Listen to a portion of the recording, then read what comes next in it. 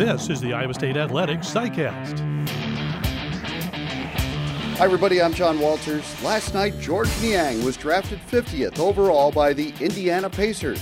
I spoke with George this morning about his opportunity as he chases his lifelong dream of playing in the NBA. We hope you'll enjoy our visit with Georges Niang.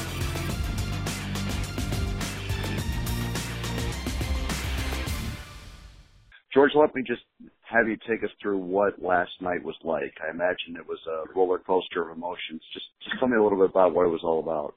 Yeah, no, I mean, obviously to begin, it's obviously sitting there and waiting for your name to be called, knowing that you put in a ton of work for your whole life, for a long time, for this dream to come true. It's obviously a little stressful, but, at the end of the day, it's a blessing to hear your name get called.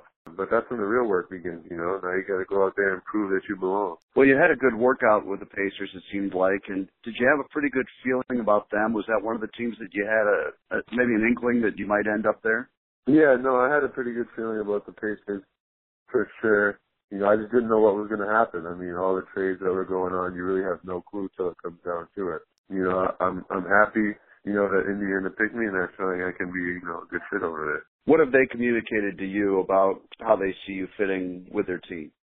Just a guy that has a high basketball IQ, someone that can, stretch the floor and play make for their other guys, really just using my high basketball IQ to be able to play make, create easier shots for other guys on the floor. Do you kind of see maybe a new NBA right now that maybe fits your game even better than what the league was like 5 or 6 years ago? I mean, do you feel like your timing was pretty good going into the league because of the way teams are trying to play right now? Yeah, no, I think, the way the game is going and 4 or 5 guys on the floor that can play make for each other, I think that's where the game's going. And I think, that's what Indiana's top has taken me. And, I couldn't be more excited. You mentioned how you got to get back to work. And I know you've been working really, really hard just getting ready for this opportunity. So kind of tell us, what's next for you and where you go from here. Obviously, I'll go down to Indiana and, get prepped, for the Orlando Summer League and, really just,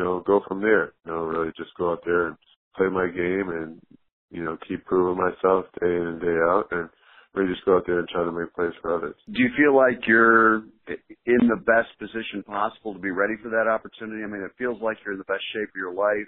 Seems that way to me. Do you just feel like you're really ready to pounce on this opportunity? Yeah, for sure. I'm extremely excited. I'm ready to get out there and show people what I can do. Orlando's going to be the first stop for that. And, I really feel like I've prepared myself, long and hard after my college season to be ready for that. Have you had a chance to talk to Fred and Steve at all? I talked to Coach Fulham last night. I haven't talked to Fred. So, I'm really just focused on, the Indiana Pacers and what I need to do and how I can, help them become a better team. Well, when you look at their roster, how do you see yourself fitting? I mean, what do you like when you look at their roster and see some of the pieces that they already have in place there? Just from what, the moves that they made yesterday, you're bringing in a ton of talent that can help you win, right away. So, that's obviously exciting. Playing with star caliber guys when you first get in the league, I think that's key for me, so I can play make for them and try to make their life a little bit easier for sure. You had to be pretty excited when you saw that Dooley got drafted too. Oh yeah, I was celebrating and someone yelled, that Dooley got selected, so I ran over to the TV and, I was ecstatic for Dooley.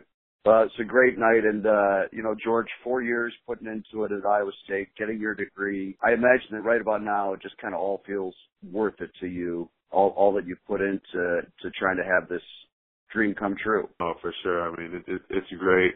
Worth it, I don't know if I use that word. I obviously want to continue to be successful and never, look back and be satisfied with what I've accomplished. So maybe in 10 years or 15 years, we can say it was worth it.